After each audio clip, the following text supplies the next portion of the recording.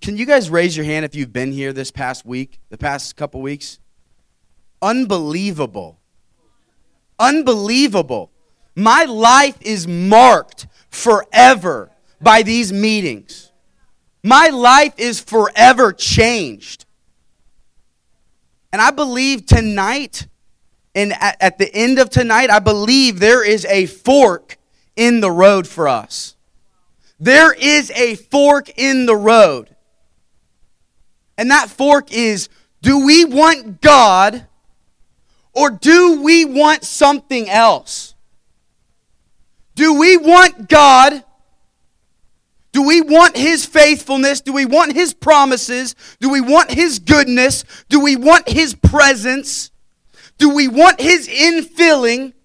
Do we want all that He has for us? Or do I want something else? And I have to answer that question for myself because I've been tired. We were here till 2 a.m. a couple different nights. I don't think I really even worked this week. And I just started a business. It's like, doesn't even make any sense. But do we want God? Do we want to partner with the word of the Lord to our Father's house? It has been prophesied by literal prophets that God has brought in here.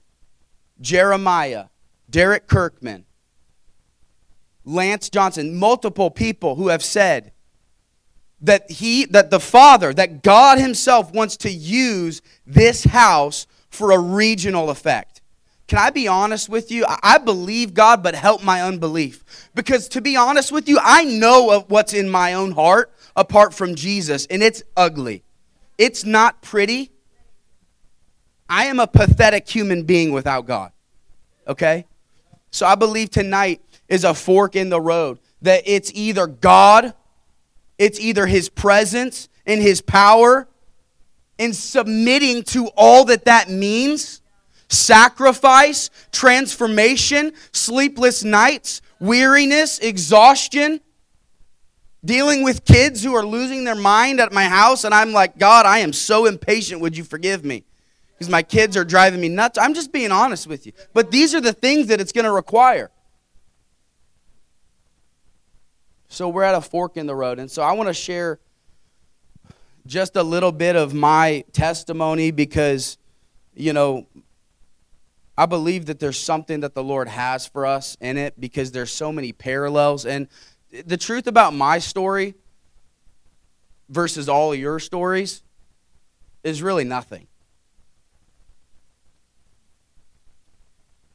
The truth of my story versus the entire biblical narrative is really no different. It might be different in specificity and circumstances and upbringings, our family lives, our traumas, our victimizations, our poor choices. It might be different in all of those areas.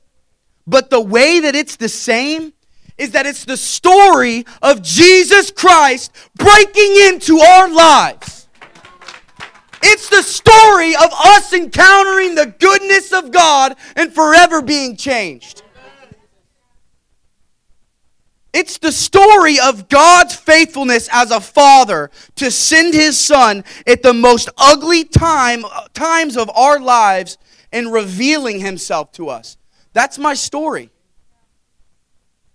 We have to all answer the question, is the work of Jesus Christ on the cross and His resurrection and His ascension and the sending of His Spirit, is that enough for me? Did God do enough? Did He do enough for me to lay down? He did. To lay down my entire life, that I would be absolutely spent for His glory.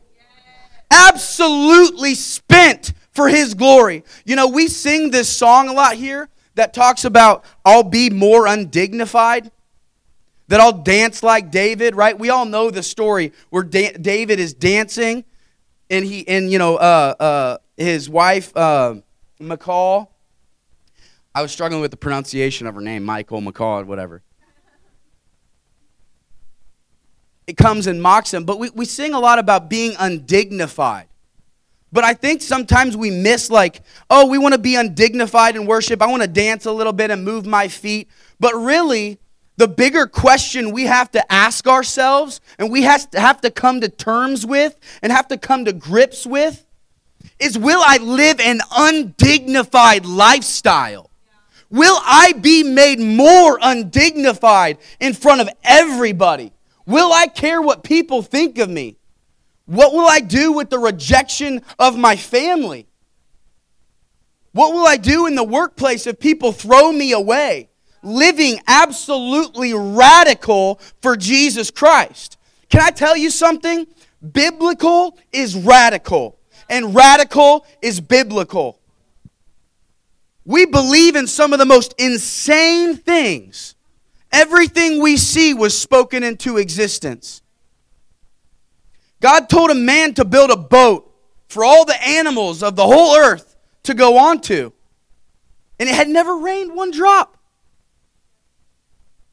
God told a man that he told him to look up into the sky and to look at all the stars. And the stars that he could see were exponentially greater than what we could. He didn't live in the city, right? Abraham. He tells him to look up in the sky, all the stars. And he tells Abraham and Sarah, who are childless. They don't have a family. They have no offspring. And he says, I'm going to make you a nation. I'm going to make you a people and a multitude greater than the stars in the sky. You know, we know the end of the story, so we read it and we're like, yeah, that's cool, that's great. But it's like, what if that was me? You know, I pray that God would deliver me from having a heart like Sarah that would want to laugh in the face of God's promises. Father, forgive me. Forgive me for my unbelief.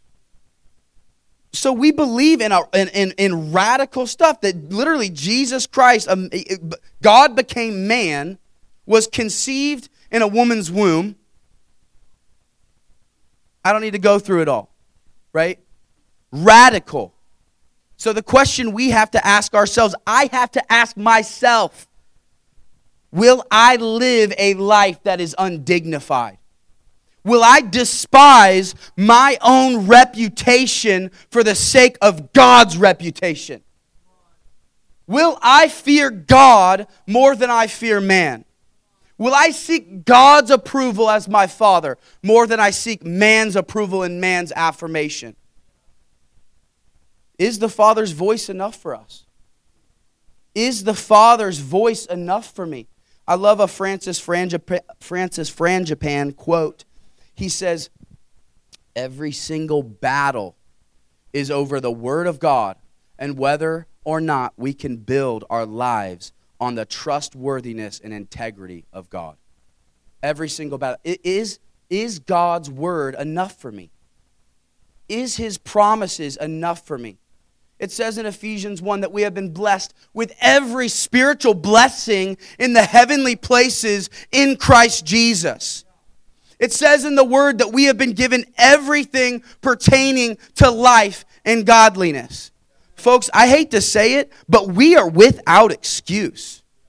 We are without excuse. And trust me, my life has been full of playing games with God, giving Him excuses why I'm not good enough, why I suck too much, why I'm not gifted enough. And yet, you know what the Word says? In Isaiah 66, 1 and 2. Let's just turn there real quick.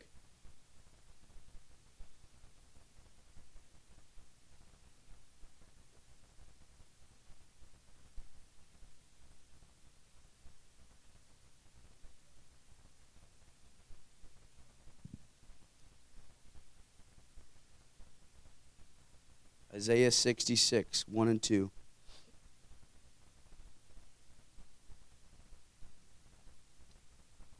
Thus says the Lord, heaven is my throne, and the earth is my footstool. Where then is a house you could build for me? And where is a place that I may rest? For my hand made all these things. Thus all these things came into being, declares the Lord. But to this one I will look, to him who is humble and contrite of spirit, and who trembles at my word. I want to highlight this. But to this one I will look.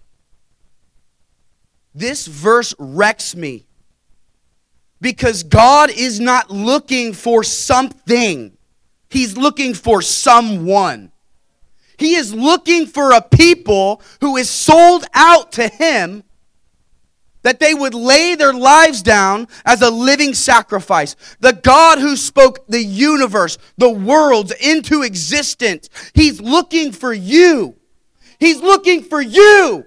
He's looking for me. He wants to dwell in me. I am His temple. He sent His Spirit to live inside of me.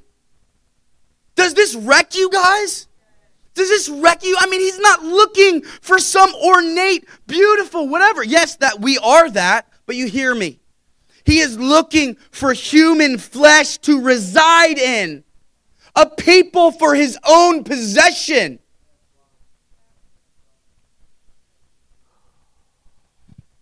And so my life and my story is no different than any of yours, because it's just a testimony of God breaking in.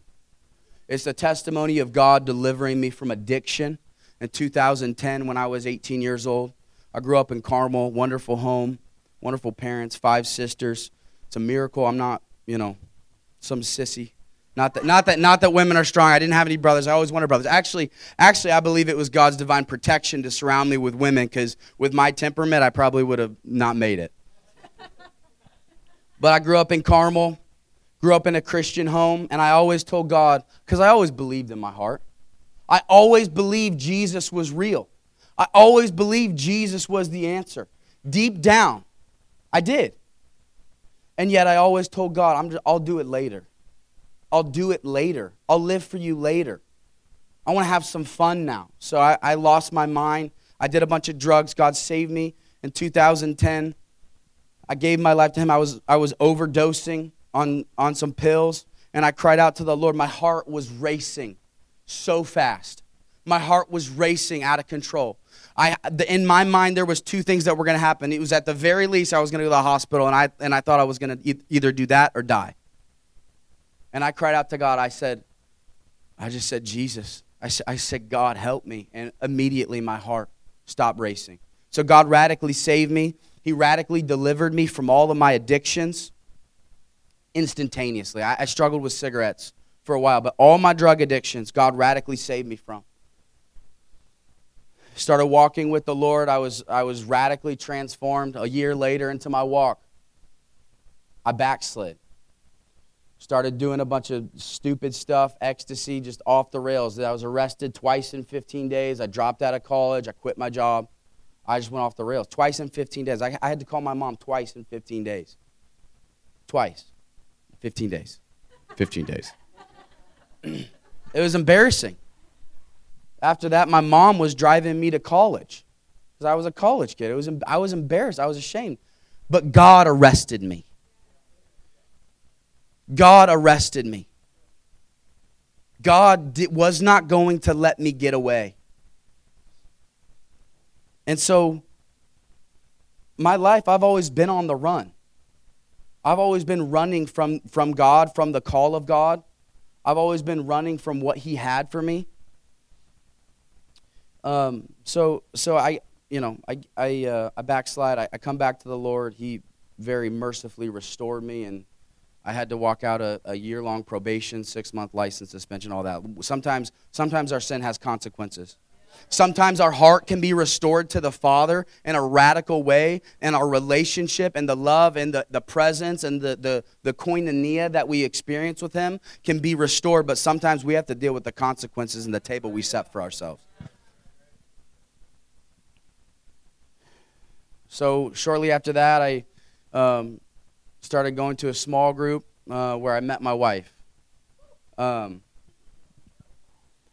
we were friends for a couple years before we started dating. And long story short, get married. Anyways, married 10 years. I'm losing my mind tonight. I've been married 8 years, 2 kids. But here's where I really want to highlight. So the Lord radically saved me. I was always on the run.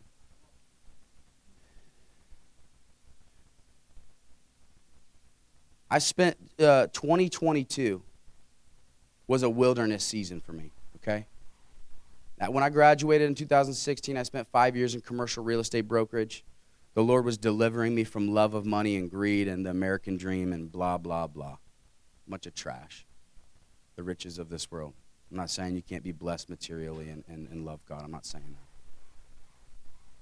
So I lay down my career in commercial real estate to come on staff at our Father's house. And, I believed it was the Lord. And it was God.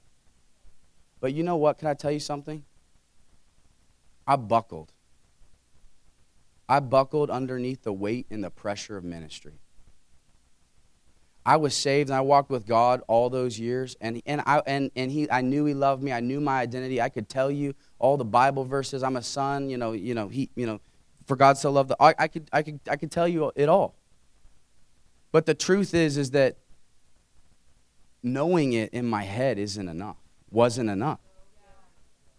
And so when the pressure of ministry built, and doors began to open, the fear of man, insecurity, all the trust, jealousy, performance, striving, competition, comparison, all the trash. I'm probably missing a whole laundry list of things. But I wasn't ready. But God set me up. The Father loved me so much that He allowed me to walk into that, to expose the cracks in my foundation, to expose the things that I thought that I knew and that I really didn't know deep down in my heart. Do we believe that God is that good that He would allow us to experience that level of pain? Hebrews says that He tore us that He might bind us up. And so I fell flat on my face. I was a wreck. I had to step away. I had to step away from ministry here. I needed healing. The Lord was disillusioning me to ministry, to having identity wrapped up in ministry, whatever, to solidify my sonship. And so 2022 was a year of wilderness for me. It was painful. I felt ashamed. Can I tell you something? The devil wanted me to leave this place. The devil tried to get me out of here. The devil sifted me like wheat, but praise the Lord, Jesus prayed for me. Right? You guys know the verse? The devil tried to stir up accusation. The devil tried to feed on my uncrucified flesh, to accuse this man to me and me to him, whatever.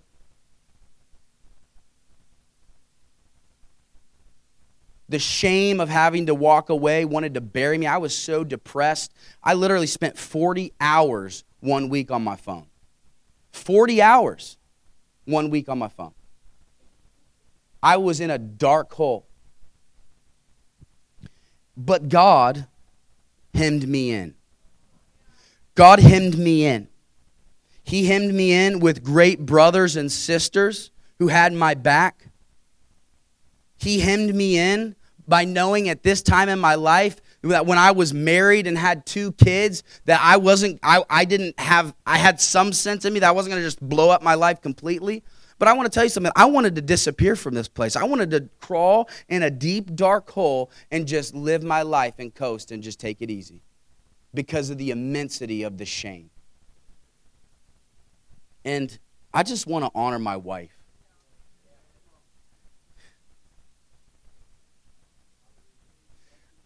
I want to honor my wife because if it wasn't for her, I don't know. I really don't know. If it wasn't for my wife, who's faithful to the Word of God, who's faithful to the truth over me and keeping peace in our home, she confronted me and said, if you don't get a flip phone, because I've been spent 40 hours a week. And by the grace of God, just for all clarity, there was no moral failure. There was no sexual immorality. There was no substance abuse, by the grace of God. By the grace of God. But I spent 40 hours on my phone, and my wife came to me. She said, Ben, if you do not get a flip phone, I need you to figure out like what you're going to do and where you're going to go. That was another divine wake-up call for me. Another divine wake-up call for me of what path am I going to choose? There is a fork in the road. What path am I going to choose? Men, can I tell you something? That if you have a faithful wife, if you're married to a woman of God, you need to listen to your wife. Can I tell you something right now, brothers? If your wife asks you how you're doing, and all you can say is good and talk about work, you are disconnected from your heart, brother. Because that was my life. That was my story. It's just do, go. Can I tell you that our wives are helpers suitable to us? That's what the Word of God says. Genesis 2, right? And as men, we're so deaf, dumb, and blind that we read helpers suitable to us. And we think about someone to cook our meals, someone to raise our kids, someone to clean the house. Can I tell you, that kind of stuff is like dead last on the list. The helper suitable to us is most importantly a spiritual helper suitable. Our wives feel things and see things in us that we are so blind to, it's literally idiotic. Seriously. Our wives are a gift to God. Listen.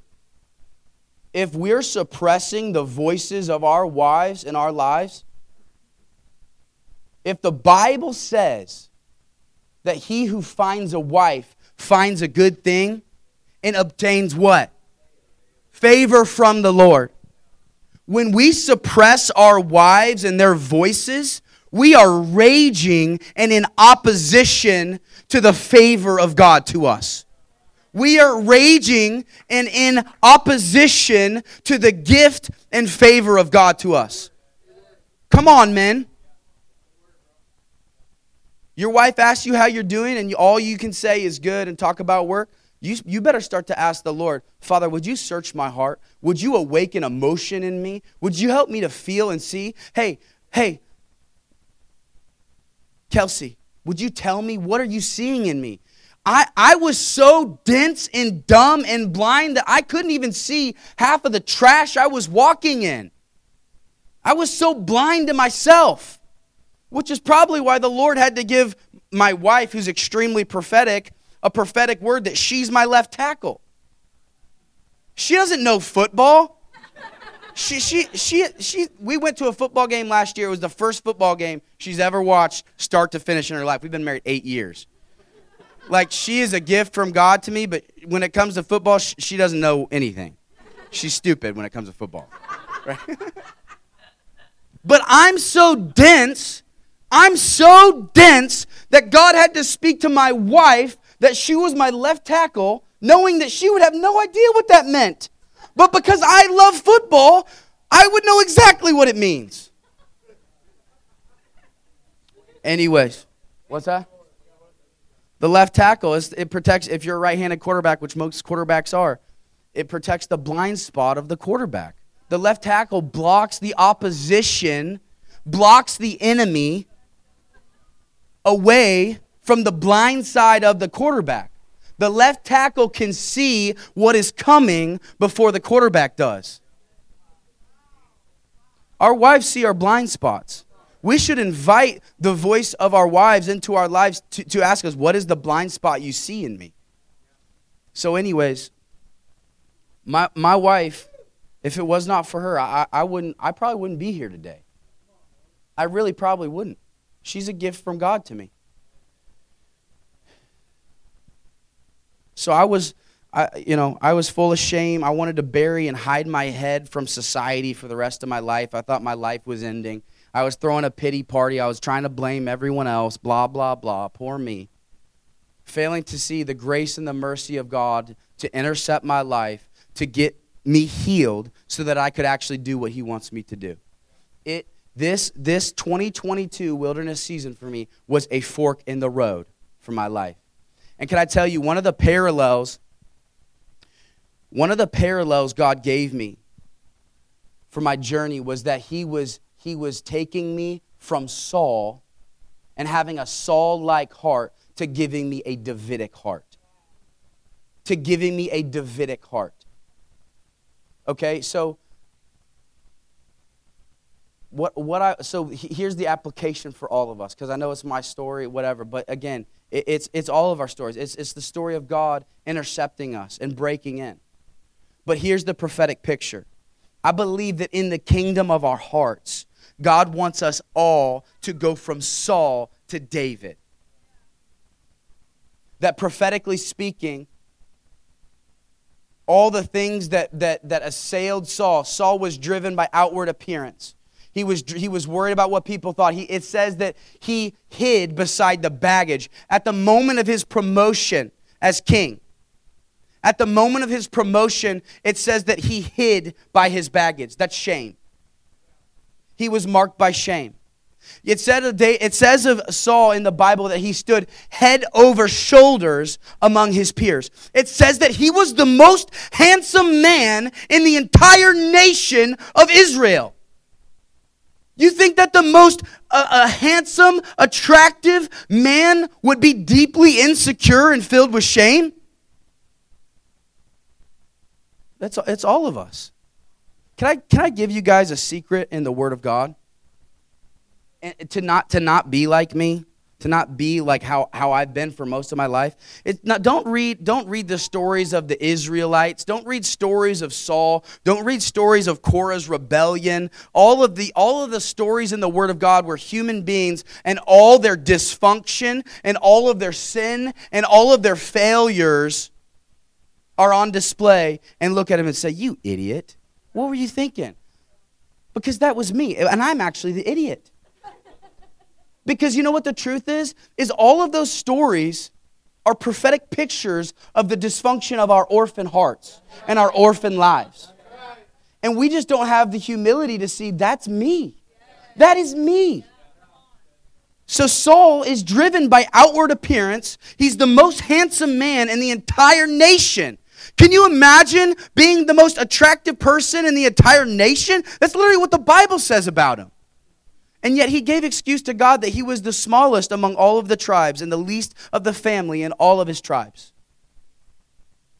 And so what we see in the life of Saul is a progression of outward appearance, of shame and fear of man, leading him and driving him to places that we wouldn't even realize are possible in our own lives. The insecurity, the lack of identity, the shame, the fear of man led him to forfeit the kingdom. God says in 1 Samuel, he said, I would have established your kingdom forever. Forever. But because he didn't keep the Lord's commandments, he lost it. He forfeited the kingdom. He was filled with murderous jealousy against David. He was dabbling in witchcraft. His entire family line was wiped out, except for some of his daughters and Mephibosheth. This is if we do not deal with these places in our hearts, we will be walking in all sorts of things and in all sorts of places that we never thought were possible. The seed of insecurity, the seed of outward appearance gives way to all of these things. And so the Lord is seeking for himself a people. A people. Isaiah 66, 1 and 2. This one I will look. And in the story of going from Saul to David, the kingdom going from Saul to David, it says that the Lord has sought a man after his own heart. we have to ask ourselves the question, am I a man or a woman after God's heart? Because I believe that's what kingdom lifestyle is founded on. I believe that's what kingdom trajectory looks like. Am I a man or a woman after God's own heart? What does that mean? After God's own heart in your pursuits, our pursuits, and his likeness.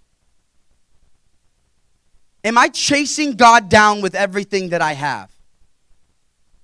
And do I pray a prayer like David in Psalm 27:4? This one thing I will ask, and that I shall seek, that I would dwell in your house all the days of my life to behold your beauty. Is that one thing enough for us? Is that one pursuit enough for us? By the way, do you see the progression in that verse? This one thing I ask, that I will seek. We give so much lip service to God, asking him for things that we don't seek. This has been the story of my life. God, give me faith. Give me character. Give me whatever we pray. And then give me a hunger for the word. I don't read my Bible. God, increase intimacy in my prayer life. I don't pray. We give lip service to God when we tell him he's all we want and we don't act on it. When we ask him for things and we don't sow into the things we're asking for. It's part of the Davidic heart. It's part of being a people that would pursue God, that would be after him in all of our pursuits. Is his beauty, is dwelling in his house enough for us? I'm like, what else do I want to do with my life? Where else am I going to go? My life sucks without God.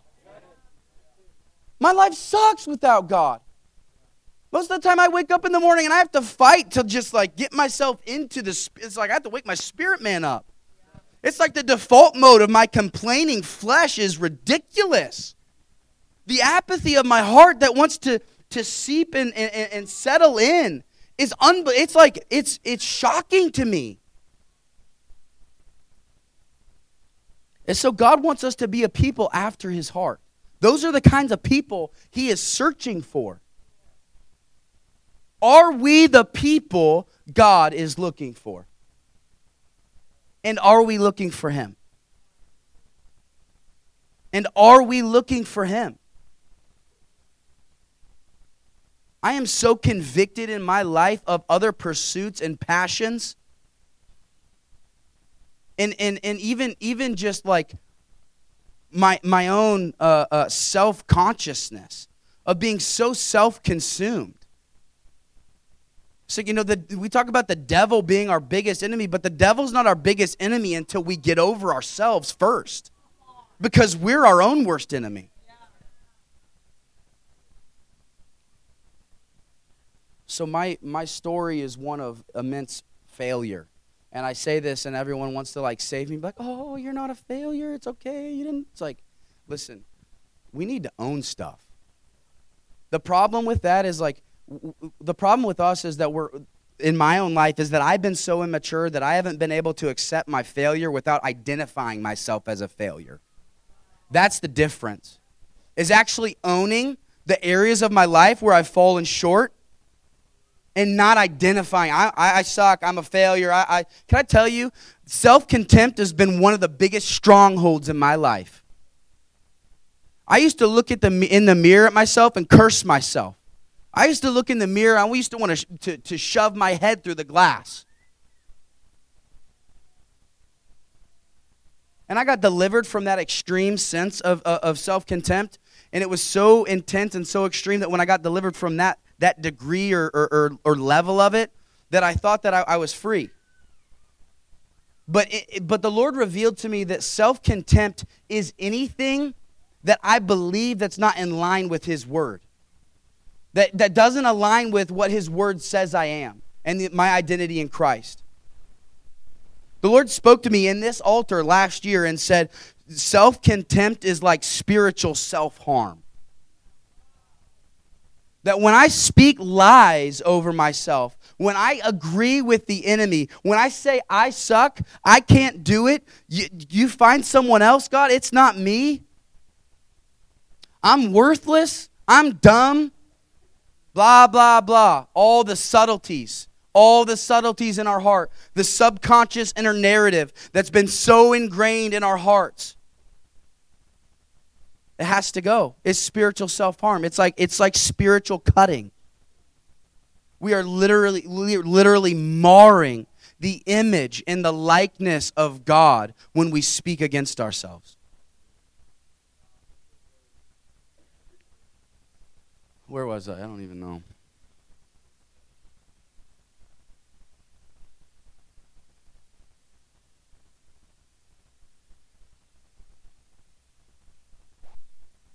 So we're at a fork in the road. We are at a fork in the road. Do we want to live? Do I want to live a nice, cute, convenient, comfortable life?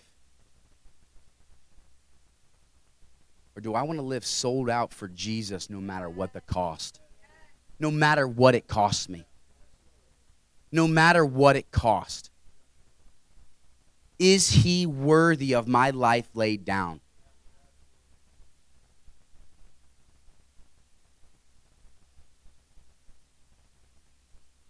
Will we have a heart like David's?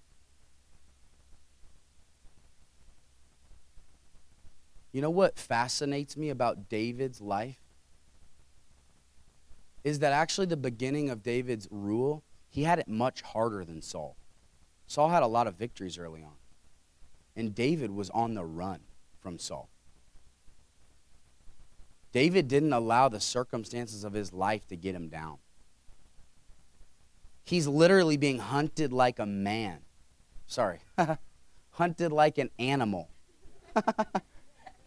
He's literally being hunted like an animal. Sleeping in caves. And Psalm 63 is birthed. All I'll do is praise you. All I'll do is worship you. My soul is thirsty for you. It's hungry for you. Can I tell you, one of the biggest strongholds in my life has been a heart of complaining and ingratitude and unthankfulness. Looking at the circumstances of my life, which my life hasn't even been hard, and I complain. It's like I haven't been hunted like a man. I haven't gone without a day in my life.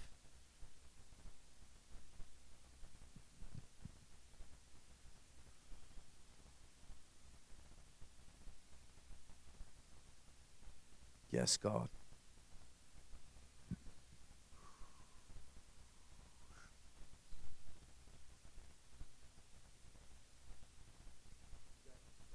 Would you guys just pray with me?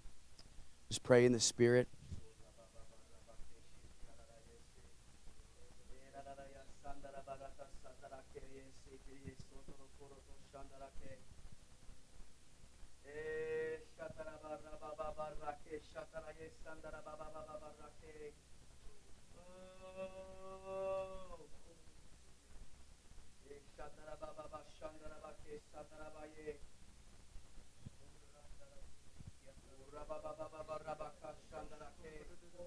Would you guys stand with me?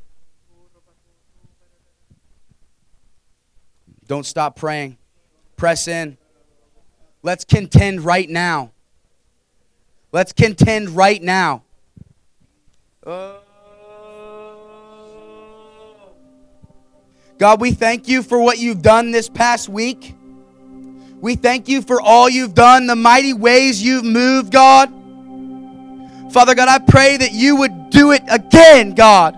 You would show up more, God. I pray for a perseverance, God. I pray for an enduring faith, God. I pray for a contending like never before, Lord. I pray that you would help us, God, to break up our fallow ground. To break up our fallow ground. God, that we would press in like never before. That we wouldn't say in our hearts, that was nice, that was cool, and go back to our normal lives, God. Would you help us to partner with your word, God, of what you want to do in this region? Father, that we would be a people after your heart, God. That we would be the ones you're looking for, Lord. That you would come and dwell in this place, God. Yes, Lord.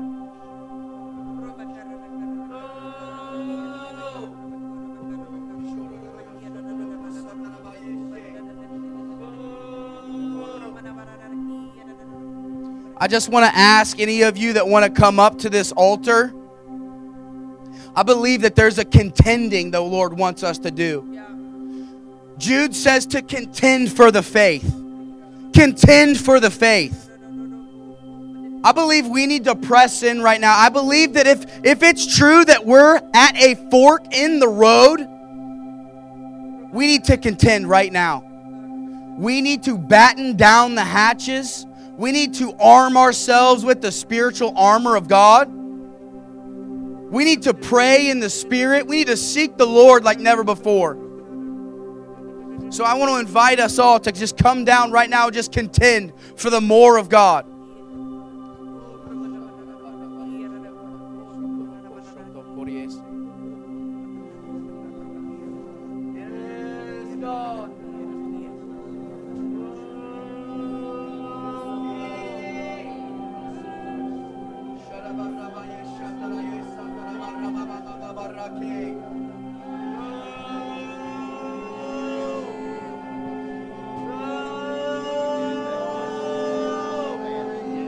Yes, God.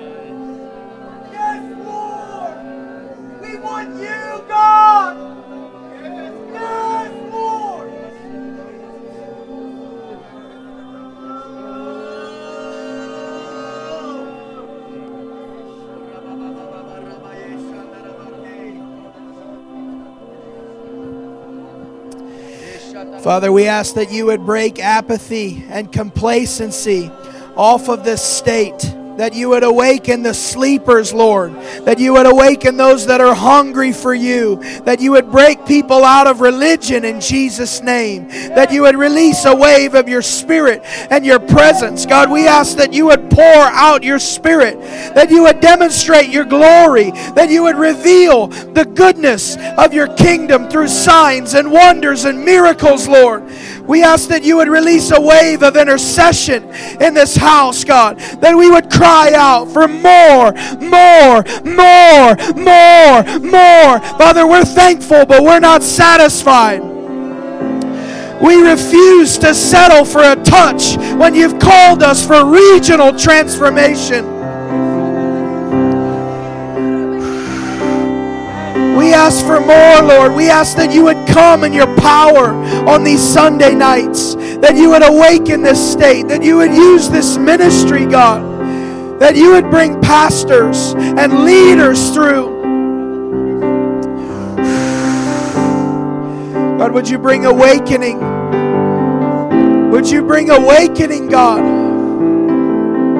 That we would be a people who would say, I will not give sleep to my eyelids. I refuse to slumber until I've made a place for you to dwell, until I've given you everything.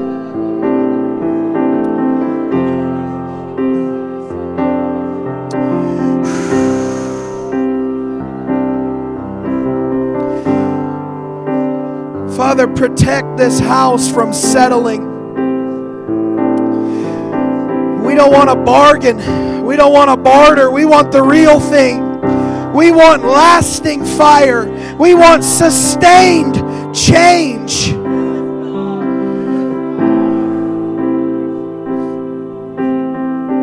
We don't want a burst of concern that dies.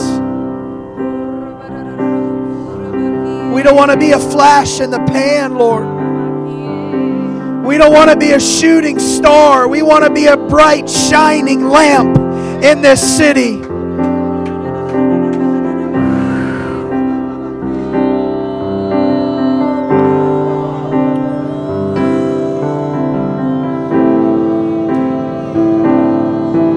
Lord, let this be a house of transformation. Let this be a house of prayer. Let this be a house of repentance. Let this be a house of glory. Let this be a house where you can come and sit down and rule and reign. I pray for the courage to host the Holy Ghost, to host the presence of God, to throw off our plans, our agendas, to throw away the order of service and just say, God, we need you.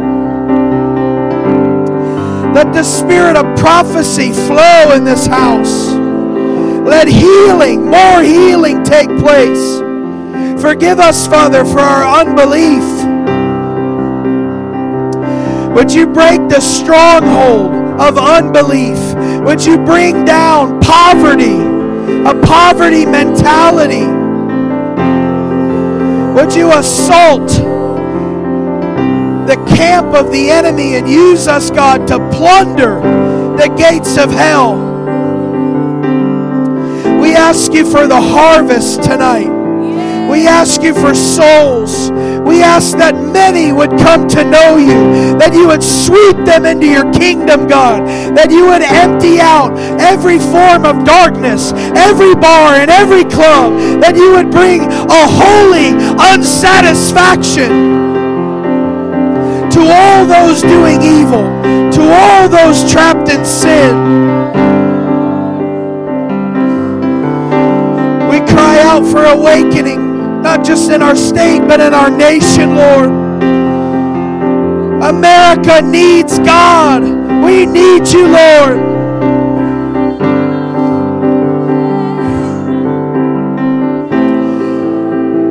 Pour out your Spirit, Lord. We won't settle. We say no to the status quo. We say no to what is normal in the eyes of men. We say no to letting the expectations of people dictate what happens here. Protect us, God, from the leaven of hypocrisy. Protect us, Lord, from the leaven of lukewarmness. We want to be burning hot for Jesus. Would you increase the temperature in our lives? No more playing games. No more apathy. Forgive us, God, our boredom. Forgive us for a stale and dry life in you that we blame on other people, that we blame on our church, that we blame on our pastors.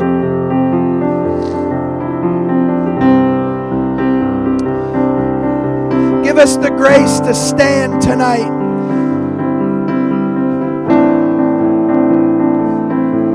To accept personal responsibility for where we're at in life and in God. It's because of our choices. Lord, we want to own it tonight.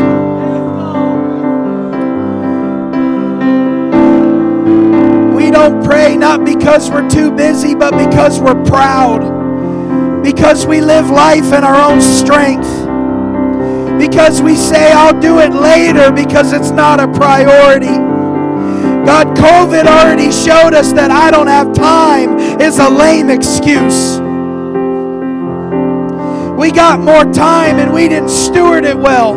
We made more time for entertainment, more time for the flesh. God, I pray that you would bring burning ones here to this house. That you would gather up those that want to burn on Sunday nights from different churches and different ministries, from those that want to carry the torch for Jesus, for those that want to see the torch of Indiana lit once again, for the fire has gone out, but the Lord says, I'm sending fresh fire. I'm releasing fresh fire all over this state, God. We ask for the rain of your Spirit. Awaken the intercessors. Awaken the watchmen. Awaken your apostles and prophets, evangelists, shepherds, and teachers. God, restore your fivefold ministry to your church tonight. Restore the gifts of your Holy Spirit that we've rejected because we don't understand them.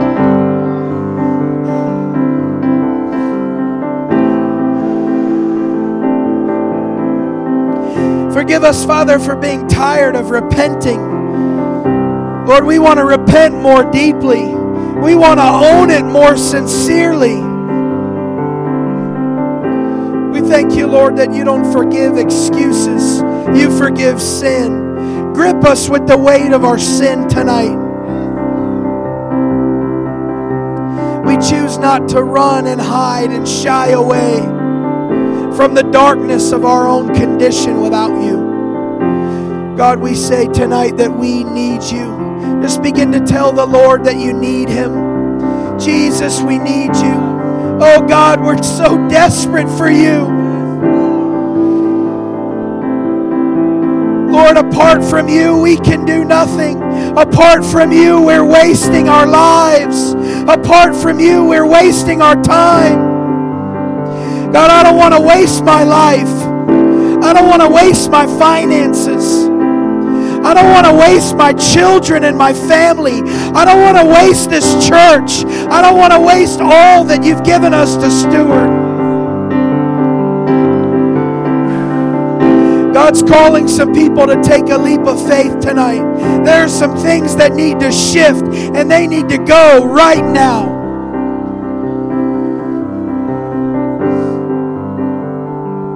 Better that the secrets of our hearts get exposed now than in the day of judgment.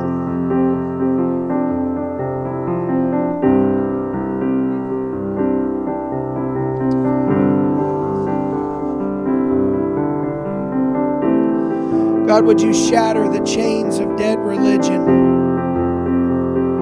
Lord, your church is going through the motions.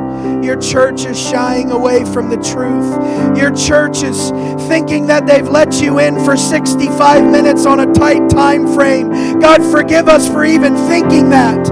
When you want to take over, Lord.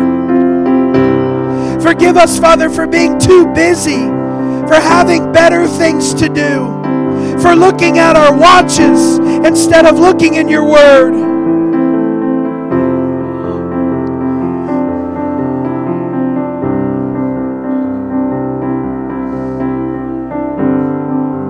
God, teach us how to burn the midnight oil once again. Teach us how to arise early and give you our first fruits.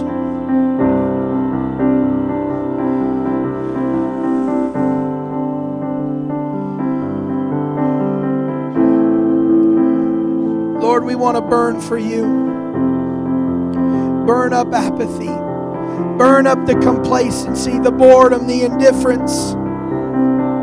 Forgive us, Father, for hearing your word and being unmoved. Forgive us, Father, for singing songs and being unstirred and unprovoked. Forgive us, God, for singing lies. Forgive us, Father, for our self-righteousness, for our criticism and our judgment. Forgive us, Father, for wanting to remove what's in someone else's eye when we can't even see what's in our own.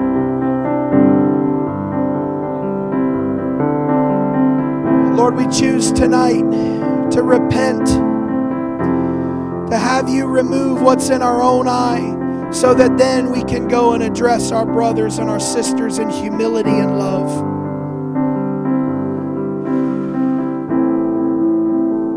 God, I pray that you would use this house to show people that it can be done, that you can host God's presence, that you can make room for Him, that people will come for prayer and fasting in the Word of God, that people don't want entertainment, they want to be equipped with truth. Forgive us, Father, on behalf of every church that looks more like the world than the kingdom. Forgive us for withholding our finances, for withholding our time, for withholding our love, Lord. We choose not to withhold our affection from you tonight, Jesus. Jesus, we love you. Lord, we love you. You're so beautiful, so worthy, so holy.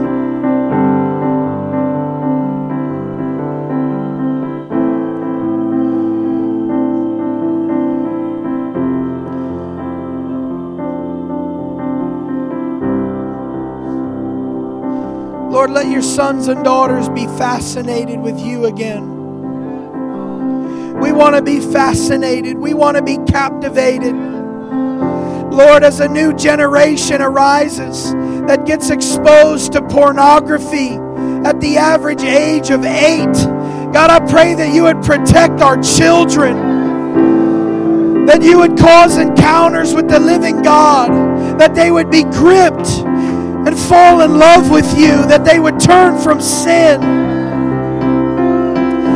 Forgive us for our immorality.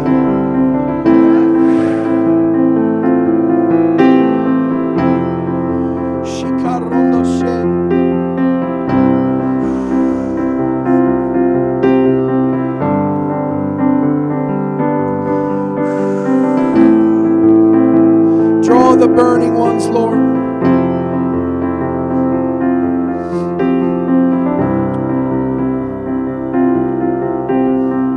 Stir the fire once again. May the fire on the altar of our hearts never go out. Forgive us, Father, for putting our lamp under a basket when you've called us to be the light of the world. Forgive us for shying away from gospel conversations, Lord. Would you break the fear of man? Fill us with the fear of you. God, I don't want to stand before you for one more person that I didn't share with, for one more person that I didn't stop and prophesy to, for one more person that I didn't take the time to pray and contend for. Forgive me, Father, for loving myself more than I love souls. Forgive me, Lord, for having my eyes on my own comfort rather than the lost, rather than the harvest. Lord, make us outward focused once again.